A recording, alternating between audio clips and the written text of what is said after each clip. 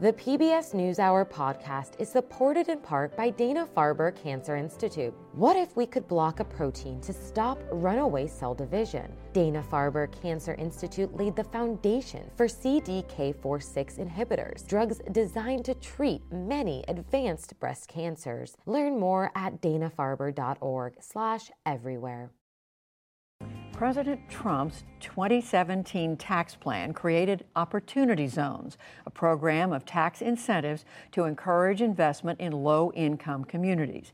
But as Paul Solman reports, that program has not necessarily spurred economic growth and jobs in these communities in the way that it had been envisioned. It's part of our series, Making Sense.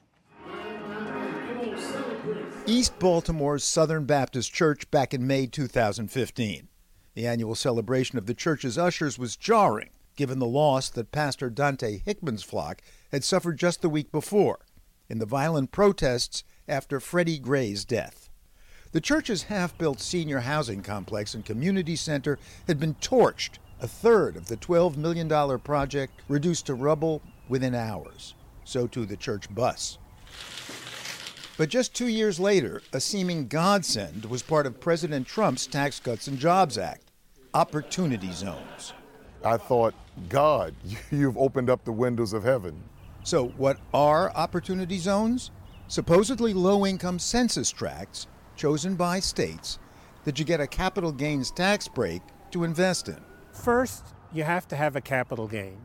David Wessel has written a whole book about Opportunity Zones, or OZs. Only the rich can play, since only if you're rich do you have an asset worth enough to invest with or pay taxes on if you sell it.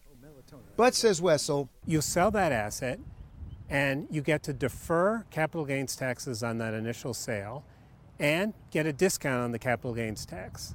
Then you take those profits and put them into an Opportunity Zone fund, hold that for 10 years, and you don't have to pay any capital gains whatsoever. So, the proverbial tax break for the rich. But if they're investing in a needy neighborhood, what's not to like? OZ promoter Jill Homan. The question is, are people just in it to make money? Then the answer is, sure, there are investors that all they're focused on is making money in Opportunity Zones. But you know what? That's okay. And investors, as a result of it, are more inclined to look beyond traditional areas of investment to down-and-out areas craving investment like East Baltimore. Pastor, please. Which is why Pastor Hickman agreed to a photo op with the president in 2018. Mr. President, I am here today thanking you in advance for funding and resources that you will direct to the urban and distressed communities like Baltimore. And in fact, so this is exactly what Opportunity Zones were meant for. A project in West Baltimore to convert a block of bombed-out row houses into retail on the first floor, housing above. The OZ dream. So what do you think about giving tax breaks to rich people to rebuild something like this? I think it'd be great. We need it. It's definitely needed here.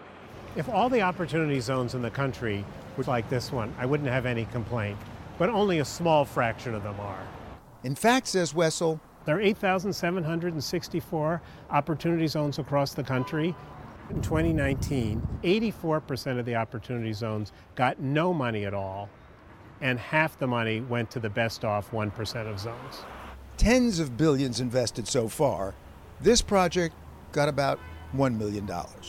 This is roughly the price of one condo in the Ritz-Carlton complex in downtown Portland. And that is also an Opportunity Zone project. Yes. So the point is, Opportunity Zones can be used for their intended purpose, but there's no requirement that they do so, unless the law or the regulations nudge investors. Most of the money will go to projects that probably would have been done otherwise, or in areas that are already drawing capital because they're gentrifying. But what's so bad about gentrifying? The old Lexington Market neighborhood, for example, where OZ money has put up student housing for the University of Maryland's campus nearby. As promoter Jill Homan says, it's in a low-income census tract that is defined with a certain poverty level. They're providing jobs. Many of them are bringing needed retail. Many of them are taking on blight in urban communities. For many in these communities, the idea of bringing in well-constructed, well-designed buildings to improve the quality of life, I think is fantastic. What this is student housing, but it's not like the dorms that you and I went to. It's got granite countertops and, it's got a roof deck and everything. Prosper on Fayette, with studio apartments starting at $1,600 a month. This is a $50 million project. About $20 million of it comes from Opportunity Zone money. A project with a sweet potential payoff. As it so happens, is the case with a lot of OZ investment for student housing around the country. That student housing is in college towns where there aren't any poor people, but they show up in the census as poor because college kids have no income. Or consider this OZ project, says Wessel. So this is Port Covington. It's an industrial area that's being turned into retail, office, and hotels. A $5.5 billion project on property owned by the CEO of Under Armour.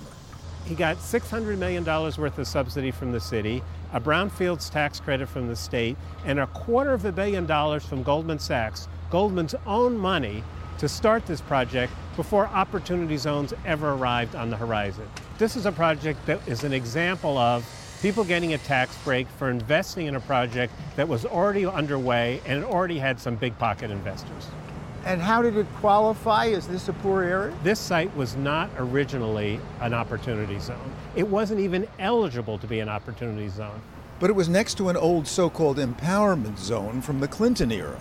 And it turns out that over there, under a highway, there's a sliver of land, less than the size of a football field. This land overlapped with that old empowerment zone, and voila, it qualified.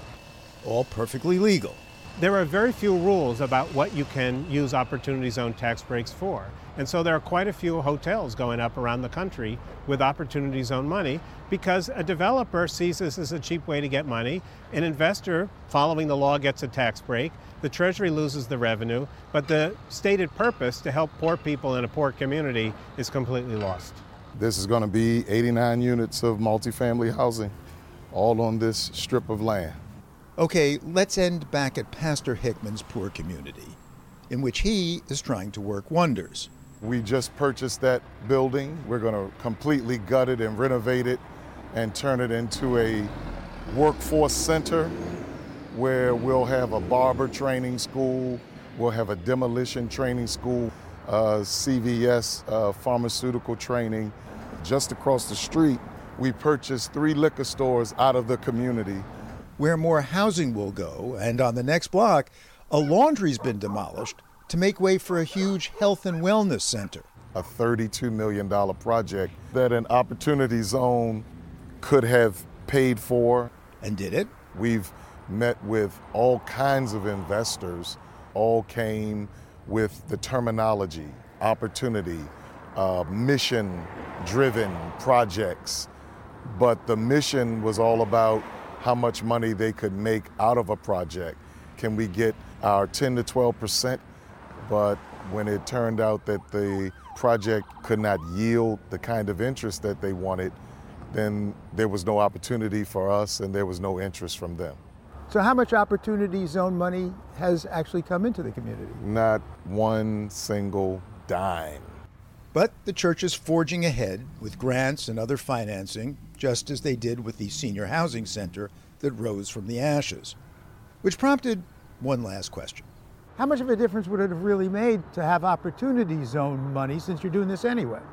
Communities like this don't have a lot of time to be on a respirator. We've been working on this project for the last 5 years. Opportunity Zone monies could have gotten it done within a year.